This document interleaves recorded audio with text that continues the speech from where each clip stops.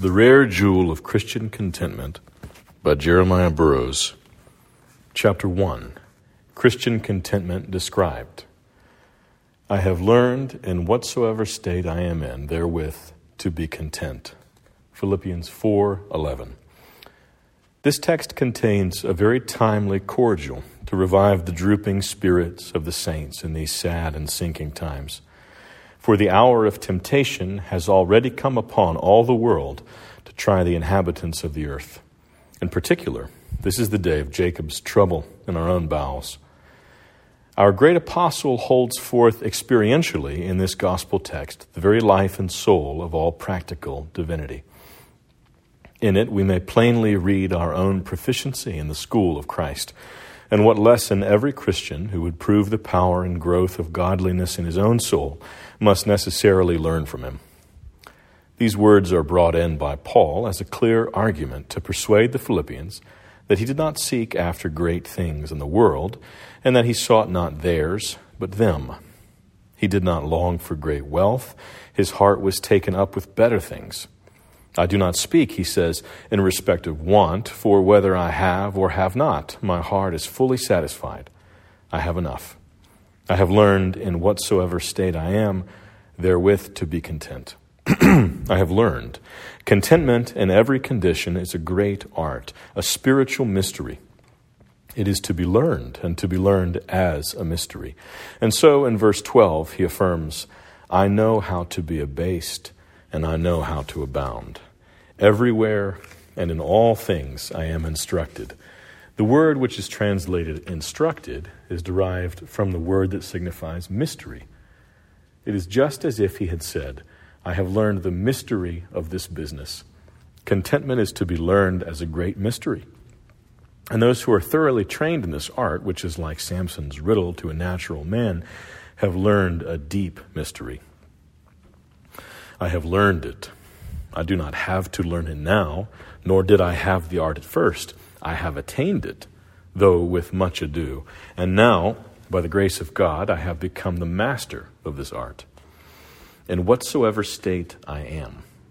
The word estate is not in the original, but simply in what I am. That is, in whatever concerns or befalls me, whether I have little or nothing at all.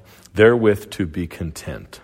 The word rendered content here has great elegance and fullness of meaning in the original. In the strict sense, it is only attributed to God, who has styled himself as God all-sufficient, in that he rests fully satisfied in and with himself alone. But he is pleased freely to communicate his fullness to the creatures, so that from God in Christ the saints receive grace for grace. John 1:16. As a result, there is in them the same grace that is in Christ, according to their measure. In this sense, Paul says, I have a self-sufficiency, which is what the word means. But has Paul got a self-sufficiency, you will say? How are we sufficient of ourselves? Our apostle affirms in another case that we are not sufficient of ourselves to think anything as of ourselves. 2 Corinthians 3:5. Therefore, his meaning must be, I find a sufficiency of satisfaction in my own heart through the grace of Christ that is in me. Though I have not outward comforts and worldly conveniences to supply my necessities, yet I have a sufficient portion between Christ and my soul, abundantly to satisfy me in every condition. This interpretation agrees with that place, a good man is satisfied from himself, Proverbs 14:14. And also with what Paul avers of himself in another place, that though he had nothing, yet he possessed all things, because he had a right to the covenant and promise, which virtually contains everything, and an interest in Christ, the fountain and good of all. It is no marvel that he said that in whatsoever state he was in, he was content. Thus you have the true interpretation of the text. I shall not make any division of the words, because I take them only to promote that one most necessary duty, which is quieting and comforting the hearts of God's people under the troubles and changes they meet with in these heart-shaking times. The doctrinal conclusion, briefly, is this: that to be well skilled in the mystery of Christian contentment is the duty glory, and excellence of a Christian. This evangelical truth is held forth sufficiently in the Scripture, yet we may take one or two more parallel places to confirm it. In 1 Timothy 6 and 8, you find expressed both the duty and the glory of it. Having food and raiment, he says in verse 8, let us be therewith content. There is the duty. But godliness with contentment is great gain. Verse 6, there is the glory and excellence of it, as if to suggest that godliness were not gain except contentment be with it. The same exhortation you have in Hebrews. Let your conversation be without covetousness, and be content with such things as you have. Hebrews 13:5. I do not find any apostle or writer of Scripture who deals so much with the spiritual mystery of contentment as this our apostle has done throughout his epistles. To explain and prove the above conclusion, I shall endeavor to demonstrate four things. 1, the nature of this Christian contentment, what it is. 2, the art and mystery of it. 3, what lessons must be learned to bring the heart to contentment. 4, wherein the glorious excellence of this grace chiefly consists. I offer the following description. Christian contentment is that sweet, inward, quiet, gracious frame of spirit which freely submits to and delights in God's wise and fatherly disposal in every condition. Now I shall break open this description, for it is a box of precious ointment, and very comforting and useful for troubled hearts in troubled times and conditions. 1, contentment is a sweet, inward heart thing. It is a work of the Spirit indoors. It is not only that we do not seek to help ourselves by outward violence, or that we forbear from discontented and murmuring expressions with perverse words and bearing against God and others, but it is the inward submission of the heart. Truly my soul waiteth upon God, Psalm 62:1, and my soul wait thou only upon God, verse 5. So it is in your Bibles, but the words may be translated as correctly, my soul, be thou silent unto God. Hold thy peace, O my soul.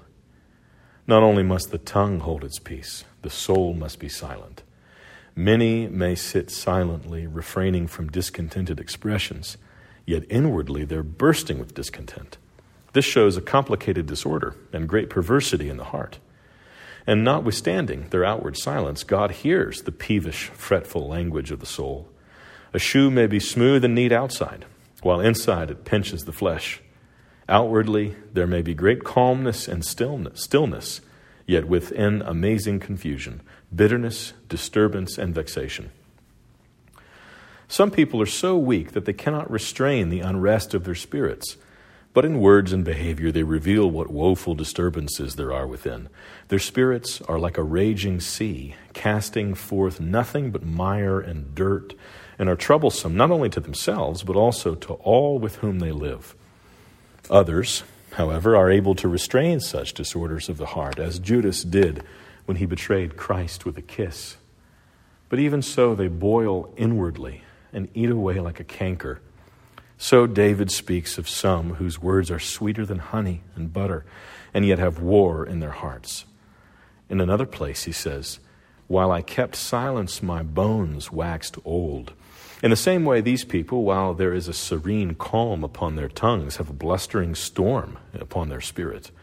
And while they keep silence, their hearts are troubled and even worn away with anguish and vexation. They have peace and quiet outwardly, but within, war from the unruly and turbulent workings of their hearts. If the attainment of true contentment were as easy as keeping quiet outwardly, it would not need much learning. It might be had with less strength and skill than an apostle possessed, yea, less than an ordinary Christian has or may have.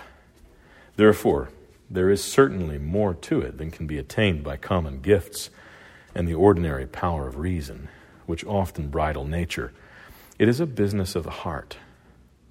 2, it is the quiet of the heart.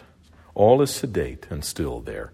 That you may understand this better, I would add that this quiet, gracious frame of spirit is not opposed to certain things. One, to a due sense of affliction.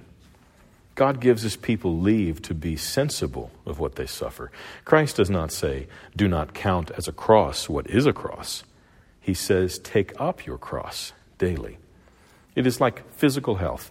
If you take medicine and you cannot hold it but immediately vomit it up, or you feel nothing and it does not move you, in either case the medicine does no good, but suggests that you are greatly disordered and will hardly be cured. And so it is with the spirits of men under afflictions. If they cannot bear God's potions and bring them up again, or if they're insensitive to them and no more affected by them than the body is by a draught of small beer, it is a sad symptom that their souls are in a dangerous and almost incurable condition. So this inward quietness is not in opposition to a sense of affliction, for indeed there would be no true contentment if you were not apprehensive and sensible of your afflictions when God is angry. 2, it is not opposed to making in an orderly manner our moan and complaint to God and to our friends. Though a Christian ought to be quiet under God's correcting hand, he may, without any breach of Christian contentment, complain to God, as one of the ancients says, though not with a tumultuous clamor and shrieking out in a confused passion, yet in a quiet, still, submissive way, he may unbosom his heart to God. Likewise, he may communicate his sad condition to his Christian friends, showing them how God has dealt with him and how heavy the affliction is upon him, that they may speak a word in season to his weary soul. 3, it is not opposed to all lawful seeking for help in different circumstances, nor to endeavoring simply to be delivered out of present afflictions by the use of lawful means. No, I may lay in provision for my deliverance and use God's means, waiting on him because I do not know, but that it may be his will to alter my condition. And so far as he leads me, I may follow his providence. It is but my duty. God is thus far mercifully indulgent to our weakness, and he will not take it ill at our hands if by earnest and importunate prayer we seek him for deliverance, until we know his good pleasure in the matter. Certainly, seeking thus for help with such submission and holy resignation of spirit, to be delivered when God wills and as God wills and how God wills, so that our wills are melted into the will of God. This is not opposed to the quietness which God requires in a contented spirit. But what then, it will be asked, is the quietness of spirit opposed to? 1, it is opposed to murmuring and repining at the hand of God, as the discontented Israelites often did. If we cannot bear this, either in our children or servants, much less can God bear it in us. 2, to vexing and fretting, which is a degree beyond murmuring. I remember the saying of a heathen, a wise man may grieve for, but not be vexed with his afflictions. There is a vast difference between a kindly grieving and a disordered vexation. 3, to tumultuousness of spirit, when the thoughts run distractingly and work in a confused manner, so that the affections are like the unruly multitude in the Acts, who did not know for what purpose they'd come together, the Lord expects you to be silent under his rod. And, as we said in Acts 19:36, ye ought to be quiet and do nothing rashly. 4, it is opposed to an unsettled and unstable spirit, whereby the heart is distracted from the present duty that God requires in our several relationships towards God, ourselves, and others. We should prize duty more highly than to be distracted by every trivial occasion. Indeed, a Christian values every service of God so much that though some may be in the eyes of the world and of natural reason a slight and empty business, beggarly elements, or foolishness, yet since God calls for it, the authority of the command so overawes his heart that he's willing to spend himself and be spent in discharging it. It is an expression of Luther that ordinary works done in faith and from faith are more precious than heaven and earth. And if that is so, and a Christian knows it, he should not be diverted by small matters, but should answer every distraction and resist every temptation, as Nehemiah did Sanballat, Geshem, and Tobiah, when they would have hindered the building of the wall. With this, I am doing a great work, so that I cannot come down. Why should the work cease whilst I leave it and come down to you? Nehemiah 6:3. 5. It is opposed to distracting, heart-consuming cares. A gracious heart so esteems its union with Christ and the work that God sets it about that it will not willingly suffer anything to come in and to choke it or deaden it. A Christian is desirous that the Word of God should take full possession as to divide between soul and spirit, Hebrews 4:12. But he would not allow the fear and noise of evil tidings to take such a hold in his soul as to make a division and struggling there like the twins in Rebekah's womb. A great man will permit common people to stand outside his door, but he will not let them come in and make a noise in his closet or bedroom when he deliberately retires from all worldly business. And so a well-tempered spirit may inquire after things outside in the world and suffer some ordinary cares and fears to break into the suburbs of the soul so as to touch lightly upon the thoughts. Yet it will not on any account allow an intrusion into the private room, which should be wholly reserved for Jesus Christ in his inward temple. 6. It is opposed to sinking discouragements. When things do not fall out according to expectation, when the tide of second causes runs so low that we see little in outward means to support our hopes and hearts, well, then the heart begins to reason, as did he in 2 Kings 7:2. If the Lord should open the windows of heaven, how should this be? We never consider that God can open the eyes of the blind with clay and spittle. He can work above, beyond, and even contrary to means. He often makes the fairest flowers of man's endeavors to wither and brings improbable things to pass, in order that the glory of his undertaking may be given to himself. Indeed, if his people stand in need of miracles to bring about their deliverance, miracles fall as easily from God's hands as to give his people daily bread. God's blessing many times is a secret from his servants, so that they do not know from which way it is coming. As ye shall not see wind, neither shall ye see rain, yet the valleys shall be filled with water. 2 Kings 3:17. God would have us to depend on him, though we do not see how the thing may be brought about. Otherwise, we do not show a quiet spirit. Though an affliction is on you, do not let your heart sink under it. So far as your heart sinks and you are discouraged under affliction, so much you need to learn this lesson of contentment. 7, it is opposed to sinful shiftings and shirkings to get relief and help.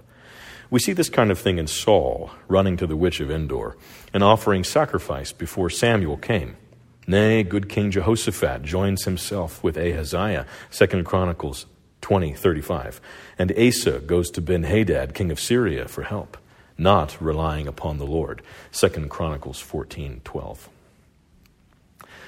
And good Jacob joined with his mother in lying to Isaac, not content to await God's time and use God's means. He made too great a haste and went out of his way to procure the blessing which God intended for him. Thus do many, through the corruption of their hearts and the weakness of their faith, because they are not able to trust God and follow him fully in all things and always. For this reason, the Lord often follows the saints with many sore temporal crosses, as we see in the case of Jacob, though they obtain the mercy. It may be that your carnal heart thinks, well, I do not care how I am delivered. If only I may be freed from this. Is it not so many times in some of your hearts when any cross or affliction befalls you? Do you not experience such workings of spirit as this? Oh, if I could only be delivered from this affliction in any way, I would not care. Well, your hearts are far from being quiet. This sinful shifting is the next thing, which is in opposition to the quietness which God requires in a contented spirit. 8, the last thing that quietness of spirit is the opposite of is desperate risings of the heart against God by way of rebellion. This is the most abominable. I hope many of you have learned so far to be content as to restrain your hearts from such disorders. Yet the truth is that not only wicked men, but sometimes the very saints of God find the beginnings of this, when an affliction remains for a long time and is very severe and heavy indeed upon them, and strikes them, as it were, in the master vein. They find in their hearts something of a rising against God. Their thoughts begin to bubble, their affections begin to move in rebellion against God himself.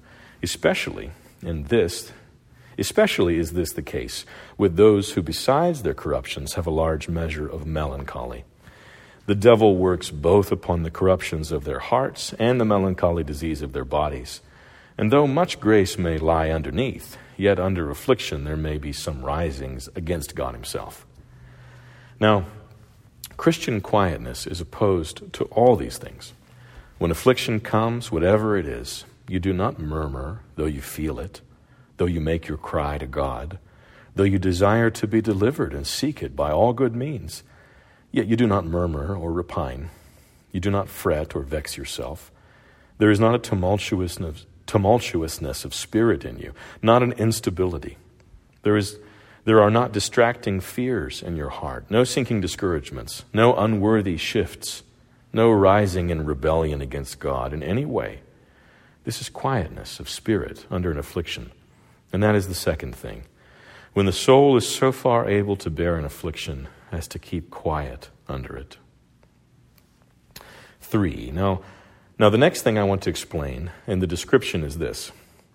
It is an inward, quiet, gracious frame of spirit.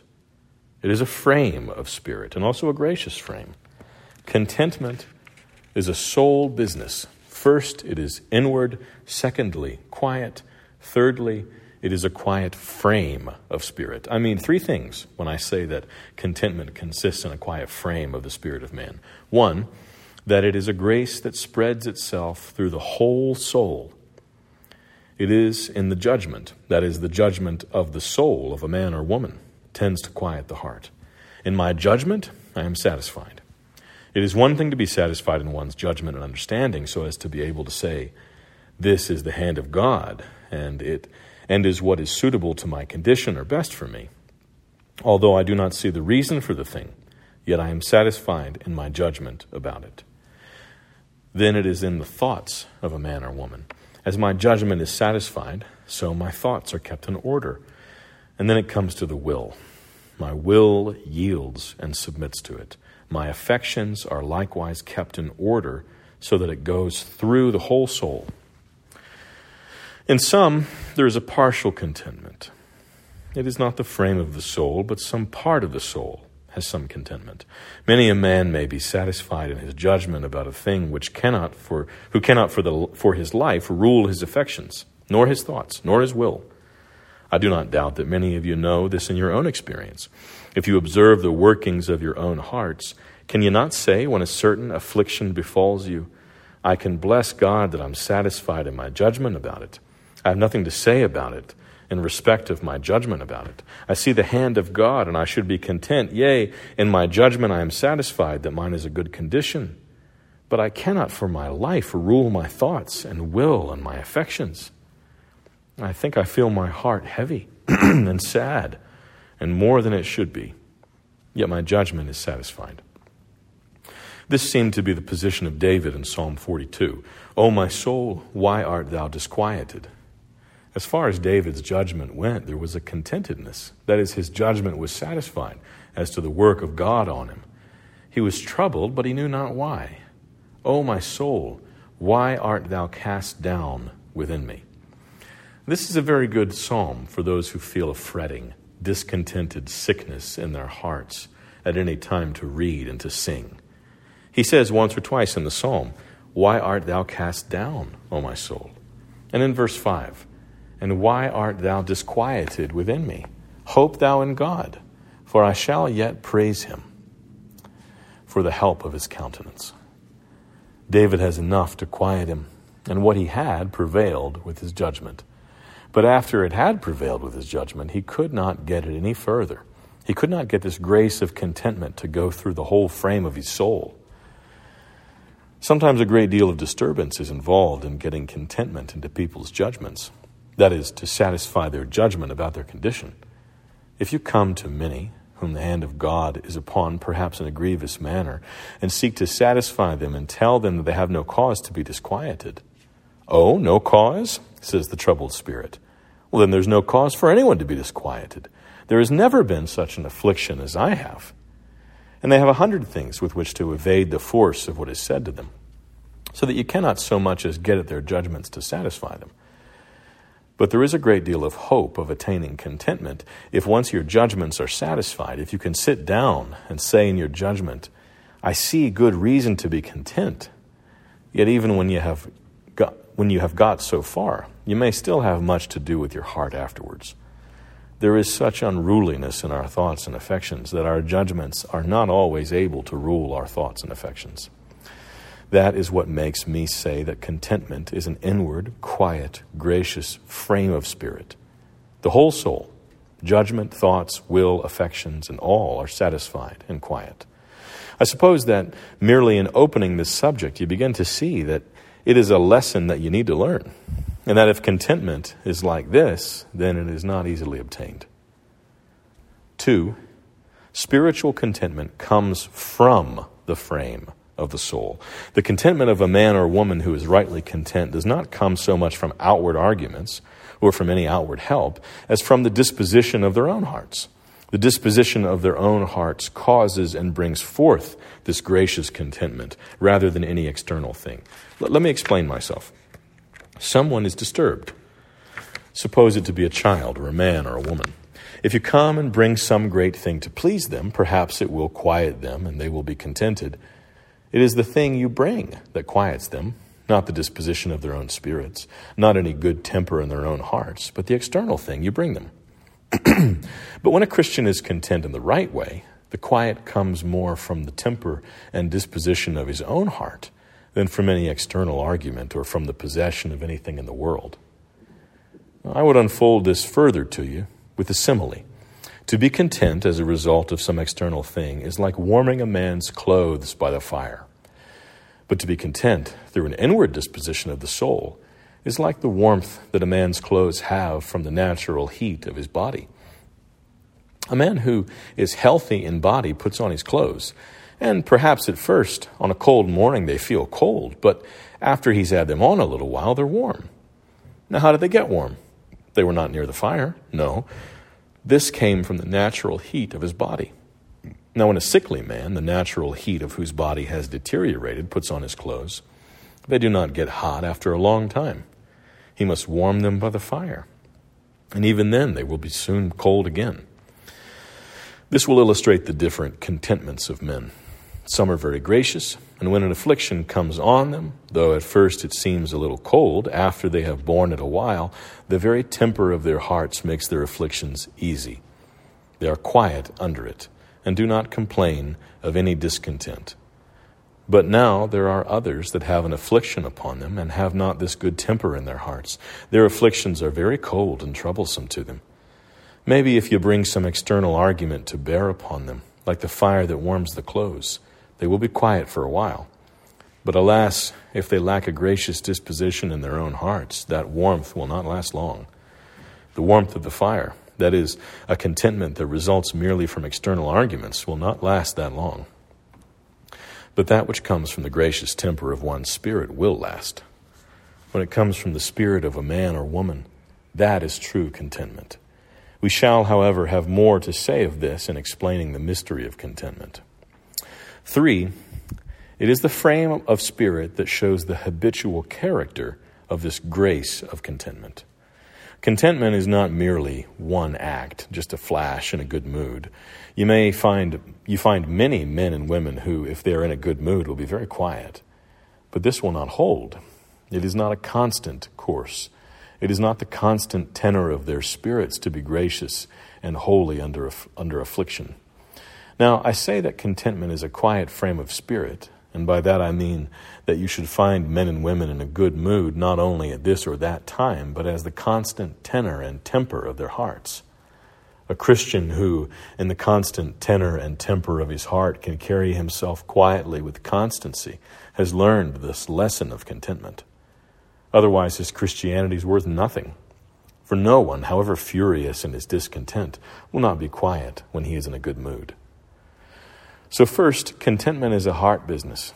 Second, it is the quiet of the heart. And then thirdly, it is the frame of the heart. 4, contentment is the gracious frame of the heart. Indeed, in contentment there is a compound of all graces, if the contentment is spiritual, if it is truly Christian. There is, I say, a compound of all spiritual graces. As in some oils there is a compound of a great many precious ingredients, so it is in this grace of contentment, which we shall say more of in unfolding its excellence. But now, the gracious frame of spirit is in opposition to 3 things. 1, in opposition to the natural quietness of many men and women. Some are so constituted by nature that they are more still and quiet. Others are of a more violent and hot constitution, and they are more impatient. 2, in opposition to a sturdy resolution. Some men, through the strength of a sturdy resolution, do not seem to be troubled, come what may, so that they are not disquieted as much as others. 3, by way of distinction from the strength of natural, though unsanctified reason, which may quiet the heart to some degree. But now I say that a gracious frame of spirit is not merely a stillness of the body which comes from its natural constitution and temper, nor a steady resolution, nor merely through the strength of reason. You will ask, in what way is the grace of contentment distinguished from these? Well, more will be spoken of this when we come to show the mystery of contentment and the lesson to be learned. But now we may speak a little by way of distinction from the natural quietness of men's spirits. Many men and women have such natural quietness of spirit and such bodily constitution that you seldom find them disquieted. Now, mark these people, and you will see that they are likewise of a very dull spirit and in a good matter. They have no quickness nor liveliness of spirit in such matters either. But where contentment of the heart springs from grace, the heart is very quick and lively in the service of God. Yea, the more any gracious heart can bring itself to be in a contented disposition, the more fit it is for any service of God. It is very active and lively, not dull, in the service of God. And just as a contented heart is very active and busy in the work of God, so he is very active and busy in sanctifying God's name and the affliction that befalls him. The difference is very clear. The one whose disposition is quiet is not disquieted, as others are, but neither does he show any activeness of spirit to sanctify the name of God and his grace in his affliction. But on the other hand, he whose contentment is of grace is not disquieted, and keeps his heart quiet with regard to vexation and trouble, and at the same time is not dull or heavy, but very active to sanctify God's name in the affliction that he's experiencing. For if a man is to be free from discontent and worry, it is not enough merely not to murmur, but you must be active in sanctifying God's name in the affliction. Indeed, this will distinguish it from a sturdy resolution not to be troubled. Though you have a sturdy resolution that you will not be troubled, do you make it a matter of conscience to sanctify God's name in your affliction? And is this where your resolution comes from? This is the main thing that brings quietness of heart and helps against discontent in a gracious heart.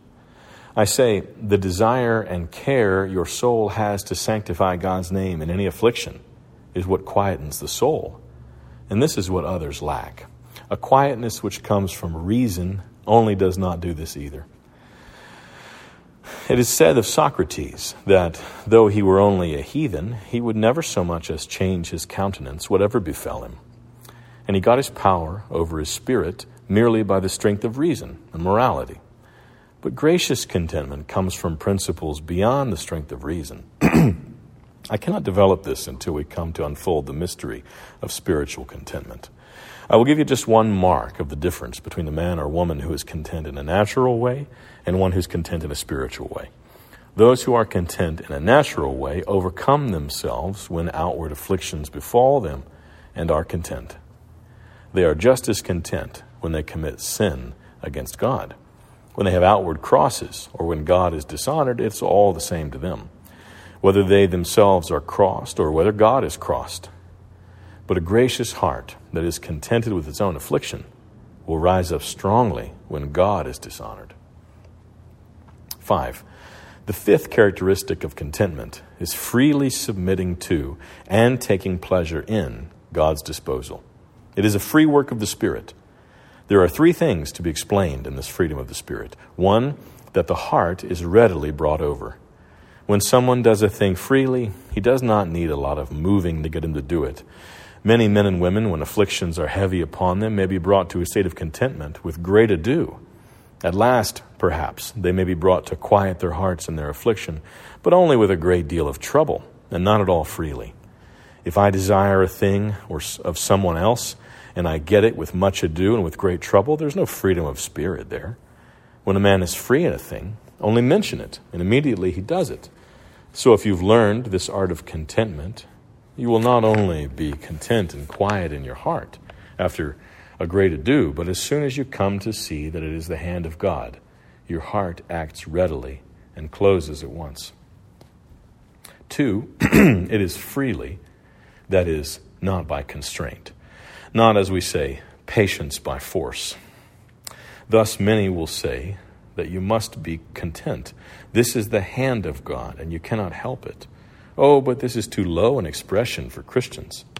Yet when Christians come to visit one another, they say, friend or neighbor, you must be content. Must be content. It's too low for a Christian. No, it should be readily and freely I will be content. It is suitable to my heart to yield to God and to be content. I find it a thing that comes naturally that my soul should be content. Oh, you should answer your friends so who come and tell you that you must be content. No, I am willing to yield to God, and I am freely content. That is the second point about freedom of spirit. Now, a free act comes in a rational manner. That is freedom. It does not come through ignorance, because I know of no better condition or because I do not know what my affliction is, but it comes through a sanctified judgment. That is why no creature but a rational creature can do an act of freedom. Liberty of action is only in rational creatures and comes from hence. For that is only freedom that is done in a rational way. Natural freedom is when I, by my judgment, see what is to be done, understand the thing, and my judgment agrees with what I understand. That is done freely. But if a man does something, not understanding what he's doing, he cannot be said to do it freely. Suppose a child was born in prison and never went outside of it. He is content, but why? Because he never knew anything better. His being content is not a free act. But for men and women who know better, who know that the condition they are in is an afflicted and sad condition, and still, by a sanctified judgment, can bring their hearts to contentment, this is freedom. 3, this freedom is in opposition to mere stupidity. A man or woman may be contented merely from lack of sense. This is not free, any more than a man who is paralyzed in a deadly way and does not feel it when you nip him is patiently free. But if someone should have their flesh pinched and feel it, and yet for all that can control themselves and do it freely, well, that is another matter. And so it is here. Many are contented out of mere stupidity. They have a dead paralysis upon them. But a gracious heart has sense enough, and yet is contented, and therefore is free.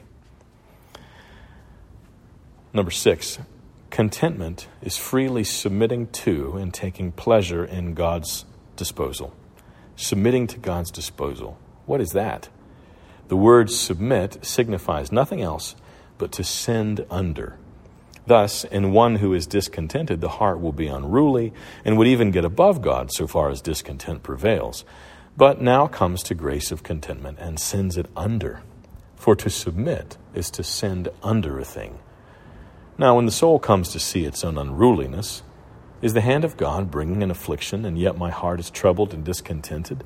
What, it says, will you be above God? Is this not God's hand? And must your will be regarded more than God's?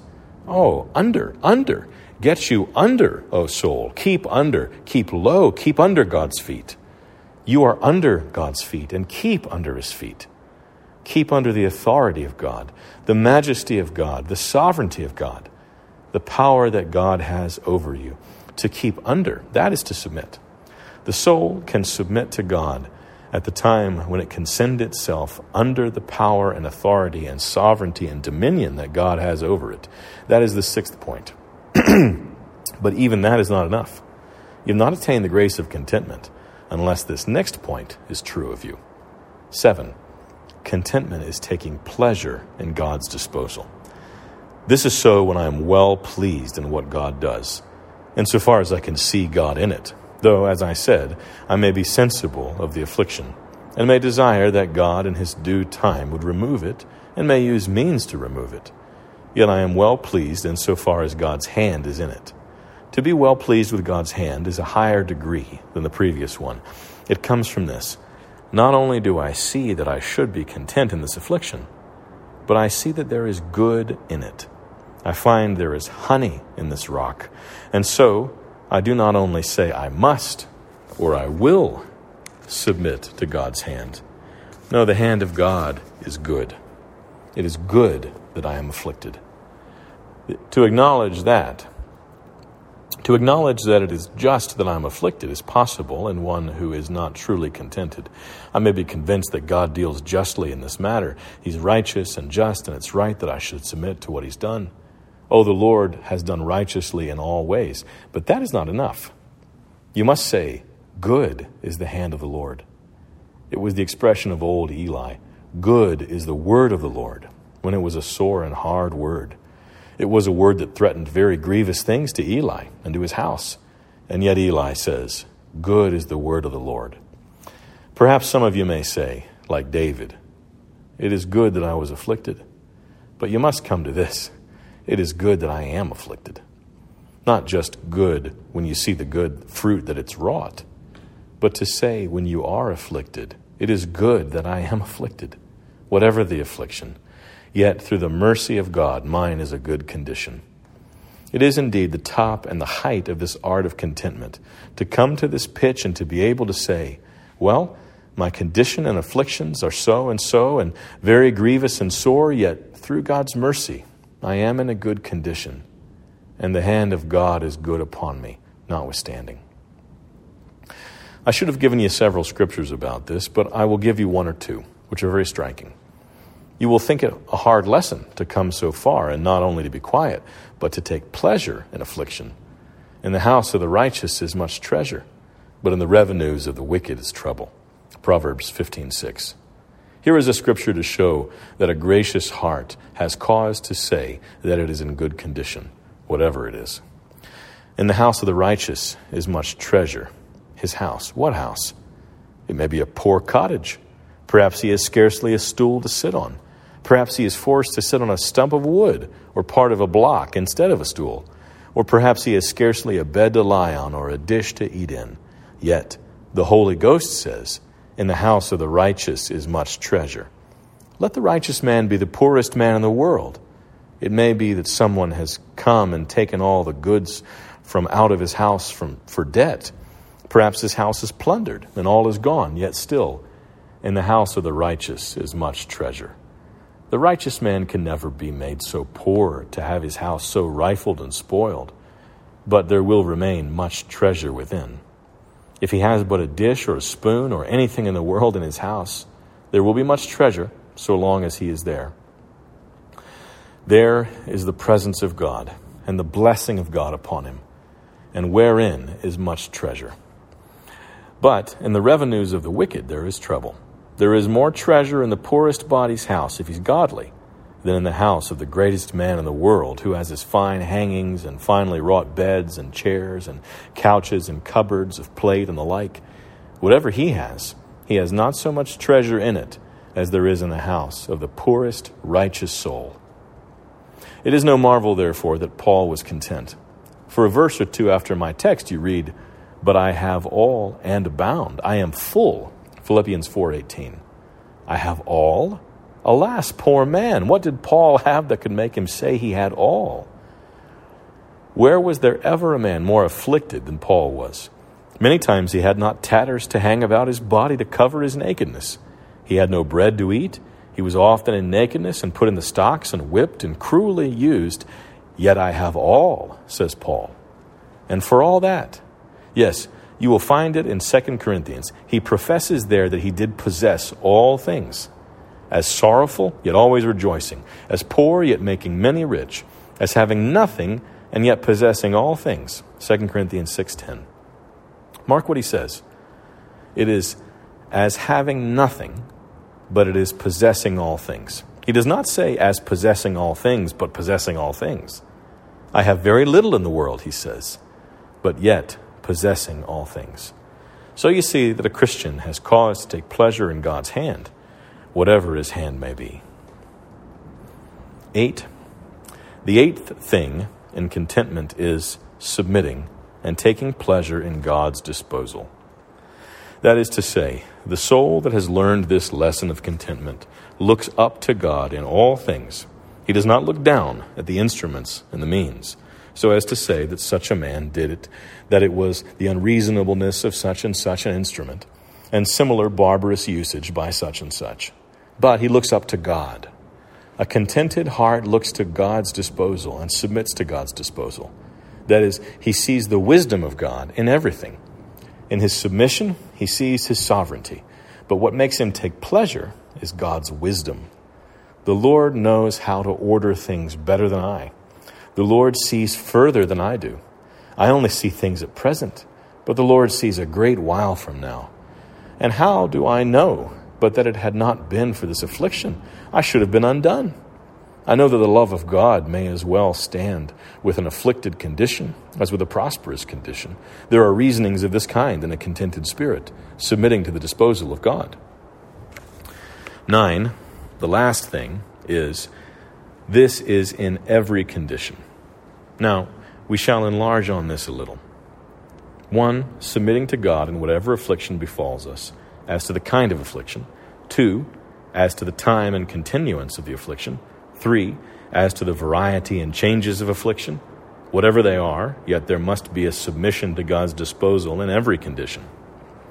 1, as to the kind of affliction. Many men and women will in general say that they must submit to God in affliction. I suppose that if you were to go now from one end of this congregation to the other and speak thus to every soul, would you not submit to God's disposal in whatever condition he might place you? You would say, God forbid that it should be otherwise. But we have a saying, there is a great deal of deceit in general statements. In general, you would submit to anything. But what if it is in this or that particular case which crosses you the most? Then, anything but that. We are usually apt to think that any condition is better than that condition in which God has placed us. Now, this is not contentment. It should be not only to any condition in general, but for the kind of affliction, including that which most crosses you. God, it may be, strikes you in your child. Oh, if it had been my possessions, you will say, I would be content. Perhaps he strikes you in your marriage. Oh, you say, I would rather have been stricken in my health. And if he'd struck you in your health, oh, then if it had been in my trading, then I would not have cared. But we must not be our own carvers. Whatever particular afflictions God may place us in, we must be content in them. 2, there must be a submission to God in every affliction, as to the time and continuance of the affliction. Perhaps I could submit and be content, some say. But this affliction has been on me a long time, 3 months, a year, many years. And I do not know how to yield and submit to it. My patience is worn out and broken. It may even be a spiritual affliction. You could submit to God, you say, in any outward affliction, but not in a soul affliction. Or, if it were an affliction upon the soul, trouble upon the heart. If it were the withdrawing of God's face. Yet, if this had been but for a little time, I could submit. But to seek God for so long, and still he does not appear. Oh, how shall I bear this? We must not be our own disposers for the time of deliverance, any more than for the kind and way of deliverance. I will give you a scripture or two about this, that we are to submit to God for the time as well as the kind of affliction. See the latter end of the first chapter of Ezekiel. When I saw it, I fell upon my face, and I heard a voice of one that spake. The prophet was cast down upon his face, but how long must he lie upon his face? And he said to me, Son of man, stand upon thy feet, and I will speak unto thee.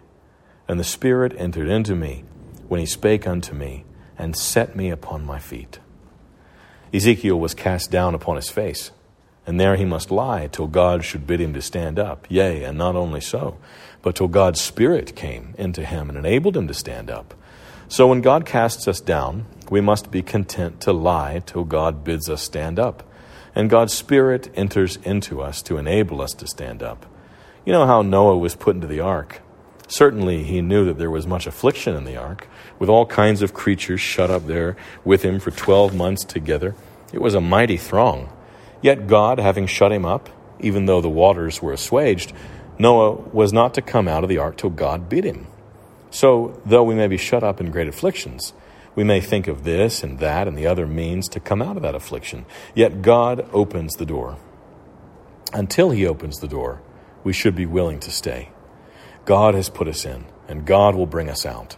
So we read in the Acts of Paul, when they'd shut him in prison and would have sent for him out. No, says Paul, they shut us in, let them come fetch us out. So, in a holy, gracious way, should a soul say, well, this affliction that I'm brought into is by the hand of God, and I am content to be here till God brings me out himself. God requires it at our hands, that we should not be willing to come out till he comes and fetches us out. In Joshua 4:10, there's a remarkable story that may serve our purpose very well. We read of the priests that they bore the ark and stood in the midst of the Jordan. You know, when the children of Israel went into the land of Canaan, they went through the river Jordan. Now, to go through the river Jordan was a very dangerous thing, but God had told them to go. They might have been afraid of the water coming in upon them. But mark, it is said, the priests that bear the ark stood in the midst of the Jordan till everything was finished that the Lord commanded Joshua to speak unto the people, according to all that Moses commanded Joshua. And the people hasted and passed over. And it came to pass, when all the people were clean passed over, that the ark of the Lord passed over, and the priests in the presence of the people. Now, it was God's disposal that all the people should pass over first, that they should be safe on the land, but the priests must stand still till all the people had passed over, and then they must have leave to go. But they must stay till God would have them go, stay in all that danger. For certainly, to reason and sense, there was a great danger in staying. For the text says the people hasted over. But the priests, they must stay till the people have gone, stay till God calls them out from that place of danger. And so many times it proves the case that God is pleased to dispose of things so that his ministers must stay longer in danger than the people, and likewise magistrates and those in public places, which should make people to be satisfied and content with a low position into which God has put them. Though your position is low, yet you are not in the same danger as those who are in a high position. God calls those in public positions to stand longer in the gap and place of danger than other people. But we must be content to stay, even in Jordan, till the Lord shall be pleased to call us out. 3, and then for the variety of our condition. We must be content with the particular affliction and the time and all the circumstances of our affliction. For sometimes the circumstances are greater afflictions than the afflictions themselves.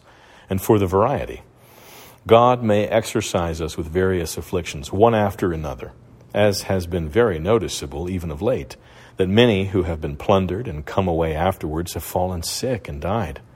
They have fled for their lives, and afterwards the plague has come upon them.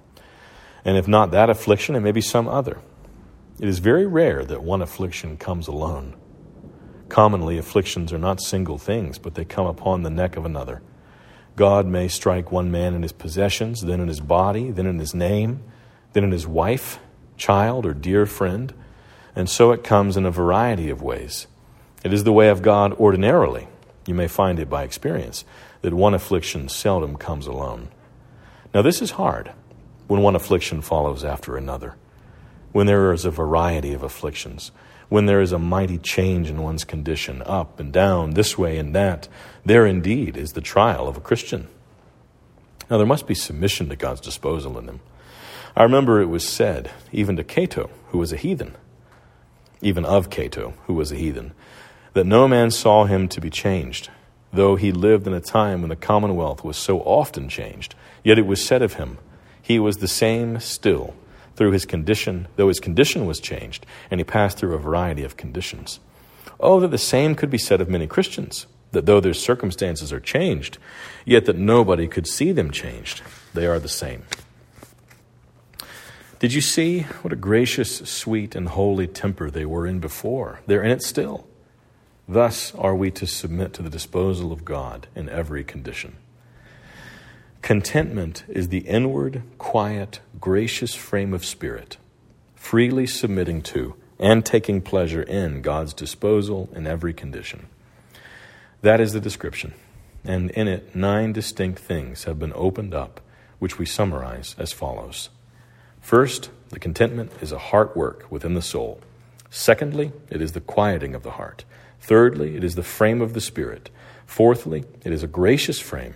Fifthly, it is the free working of this gracious frame. Sixthly, there is in it a submission to God, sending the soul under God. Seventhly, there is a taking pleasure in the hand of God. Eighthly, all is traced to God's disposal. Ninthly, in every condition, however hard it be, and however long it continue. Now, those of you who have learned to be content have learned to attain to these various things. I hope that the very opening of these things may so far work on your hearts, that you may lay your hand upon your heart on what has been said. I say, that the very telling you what this lesson is may cause you to lay your hand on your heart and say, Lord, I see there is more to Christian contentment than I thought there was. And I've been far from learning this lesson. Indeed, I've only learned my ABCs in this lesson of contentment. I'm only in the lower form in Christ's school, if I'm in it at all.